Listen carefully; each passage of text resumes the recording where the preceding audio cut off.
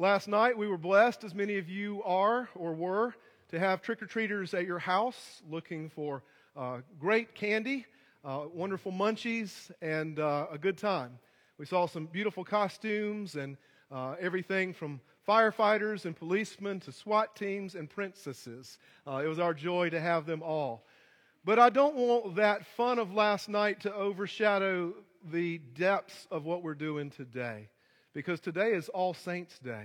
And last night was All Hallows Even, which we've shortened into Halloween. Hallows meaning holy, so something to do with holy, and it was the evening before something. So it was the evening before All Saints, which is a way of saying hallowed or holy, holy ones. So All Saints' Day is today, and it began last night as many people were trick-or-treating. So what does the word saint mean? Before we adopt two more saints by the grace of God into the fellowship of the saints, what does it mean to be a saint? It does mean to be set apart, to be made holy by God, to be holy as God is holy, which is a commandment we read throughout Scripture, to reflect His glory and His holiness to a sinful and darkened world. That's what saints do. So, I'd like to ask you, do you consider yourself a saint today? Because what we're doing today is we're making two new saints. And we've got serious business going on here. Because we're going to ask all of you guys to take these vows seriously. Will you do all in your power to support these two persons in their life in Christ? Will you be their community of prayer? Will you love and care for them as saints of God in the household of God, the family of God? And you guys are going to say, we will. We will. That's serious business. So that's the goal. Those are our marching orders.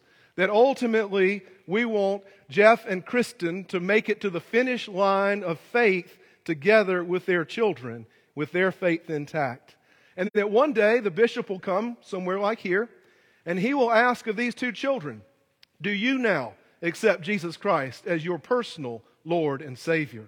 So for the next 12, 13, 14 years, our job will be to deliver the faith into their lives so that they can make a mature commitment to Jesus in faith, to finish the race well.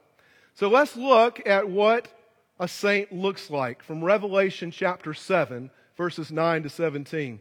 If you have your Bibles, it would be helpful to go there. Revelation chapter 7, last book of the Bible. And what we're going to get there is an end-time picture of a guy named John. And he's on an island, ostracized, in house arrest on an island called Patmos in the Aegean Sea. And through his prayer and relationship with God, he keeps getting these pictures, these windows into heaven, and see heaven firsthand.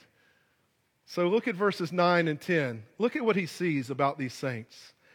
He says, after this I looked, and behold, a great multitude that no one could number, from every nation and tribe and people and languages, standing before the throne and before the Lamb, clothed in white robes, with palm branches in their hands, and crying out and singing in a loud voice, salvation belongs to our God who sits on the throne, the Lamb.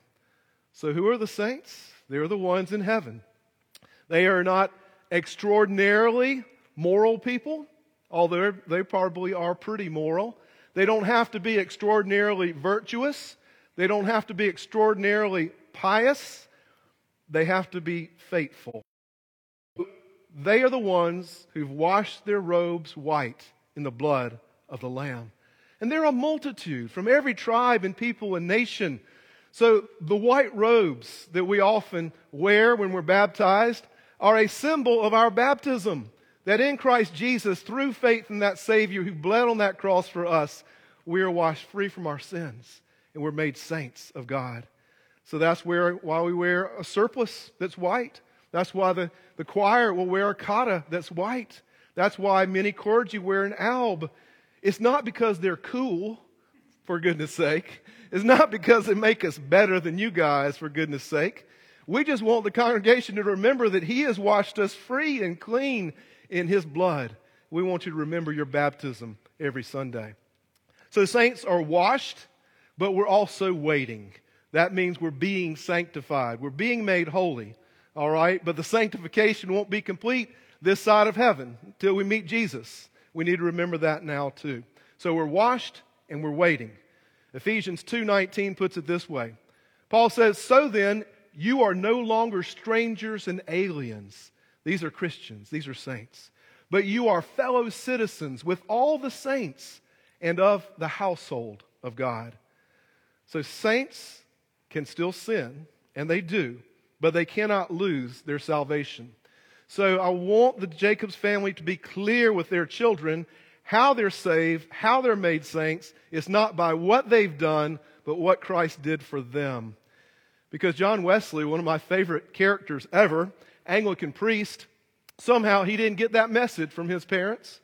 He was born to a father, Samuel, who's a Church of England priest, a mother, Susanna, who led Bible studies for their local children in their neighborhood, faithful woman, godly father. And yet John Wesley also became a priest and was worried about his salvation. And I love that song we just sang, "Blessed Assurance, Jesus is mine." We need to make sure these children know how they got to be saints and that they cannot have that taken away from them.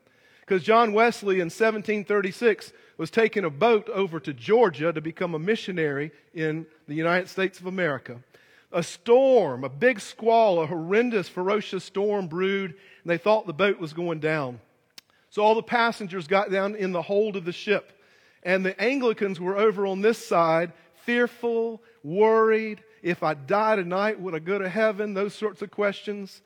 But on the other side of the ship, there was a group of German missionaries called Moravians. And what were they doing? They were singing praises to the glory of God. Lord, if we make it, that'd be great. If we don't, we get to see Jesus. Wesley was astounded, and he wrote of that in his journal. 2 years later, he makes his way back to England and goes to a Bible study in London at a street called Aldersgate. And there are Moravians once again there. And they read Martin Luther's preface to the book of Romans. And just this is gushing about the grace being the only thing we need, Jesus alone being the only thing we need, that our works don't make us saints.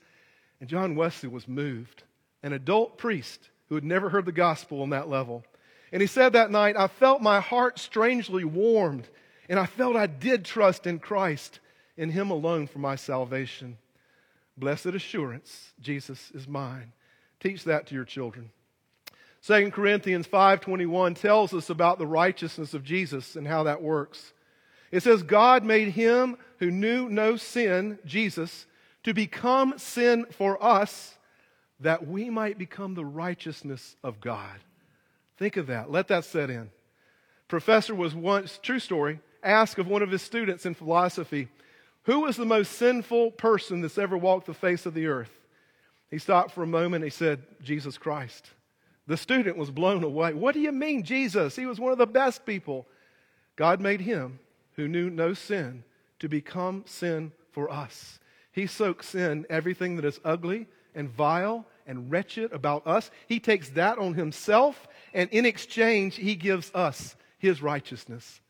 So that's how saints are made. When God the Father looks down on these children after today, He won't see that selfish sinner who wants what they want, when they want, at all times they want it. He's going to see the righteousness of Jesus on these two children. Now, they still may wake you up at 2 a.m., but they are saints nonetheless. They have union with Christ. And what do saints do? Let's look at verse 9. They're worshiping. Teach your children how to worship. It says they're standing before the throne, before the Lamb, clothed in these white robes, waving palm branches in their hands, and crying out in a loud voice, "Salvation belongs to our God, who sits on the throne, and to the Lamb." With palm branches. Doesn't that remind you of Palm Sunday?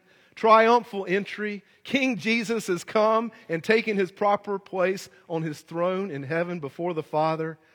King Jesus, the Lamb of God who takes away the sins of the world. Do you worship still with that kind of enthusiasm? If you do, then you're a saint. It's biblical. I love it in the Eucharist when we say, "with angels and archangels, with all the company of heaven." And I love to think of the saints who have passed before me. Nita Jeffords, my mama. Tom Jeffords, my daddy. Barbara Davis, formerly Smoke, who's my mother-in-law. Look at verse 11. Don't you see that picture?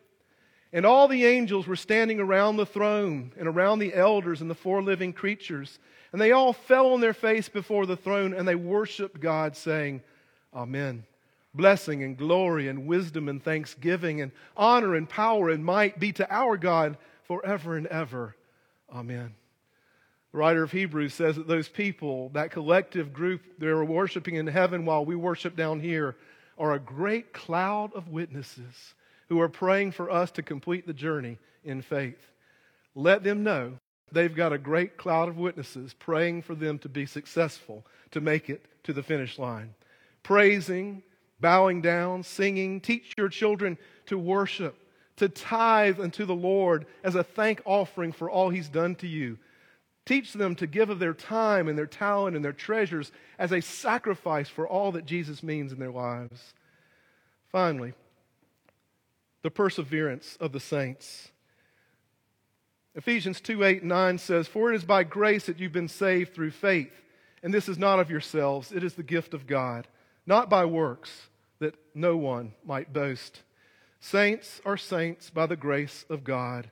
Saints are given the garments of salvation as a gift from God. Nobody can take that from them, but they are going to go through difficult times in their lives. Very difficult times. Jesus said in John 16:33, I've said all these things to you that in me you might have peace. If you have union with me, you might have peace. This is the very next verse of the second half of that verse. In this world you will have tribulation, but take heart, for I have overcome the world.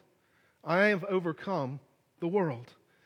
Friends, if you hadn't seen tribulation in 2020, you've been sleepwalking through the whole thing. Hadn't been a day when the escalation of tribulation has not grown and grown and grown. And yet we bring in saints to a world that's falling apart. And the promise of Jesus is, behold, I'm making all things new. All things new. Remind your children, no matter how dark this world gets, He's making all things new. Verse 15, we're told, Therefore the saints are before the throne of God, and they serve Him day and night in the temple. And He who sits on the throne will what? Shelter them with His presence through that tribulation. One day they're going to hunger no more, neither thirst any more. The sun shall not strike them, nor any scorching heat. Why? Verse 17. For the Lamb in the midst of the throne will be their shepherd, and He will guide them to springs of living water. And in the end of time, He will wipe away the tears from all their faces. No matter what tribulation they will go through, His promise is He will make all things right again. They are in Christ Jesus after today. He will lead them beside living waters, and He will bring water of salvation to their afflicted lives when they go through tribulation. So the last thing today is this baptism is the beginning of a journey that will take a long time and will go into eternity. The journey is to make them saints who are washed, yes, but waiting for perfection later. Teach them that. Teach them how they are made saints, how He sustains us through tribulation with His sheltering presence and His living water, and remind them that the story gets better and better and better. In C.S. Lewis's The Last Battle in the Narnia Chronicles, I'll end it with this. All of their life in this world and all their adventures in Narnia had only been the cover and the title page. Now, at last, they were beginning chapter 1 of the great story, which no one on earth has ever read, which goes on forever, in which every chapter is better than the one before. Today, they're beginning the preface of the great story, and their story will go on forever into eternity by the grace of God. Amen.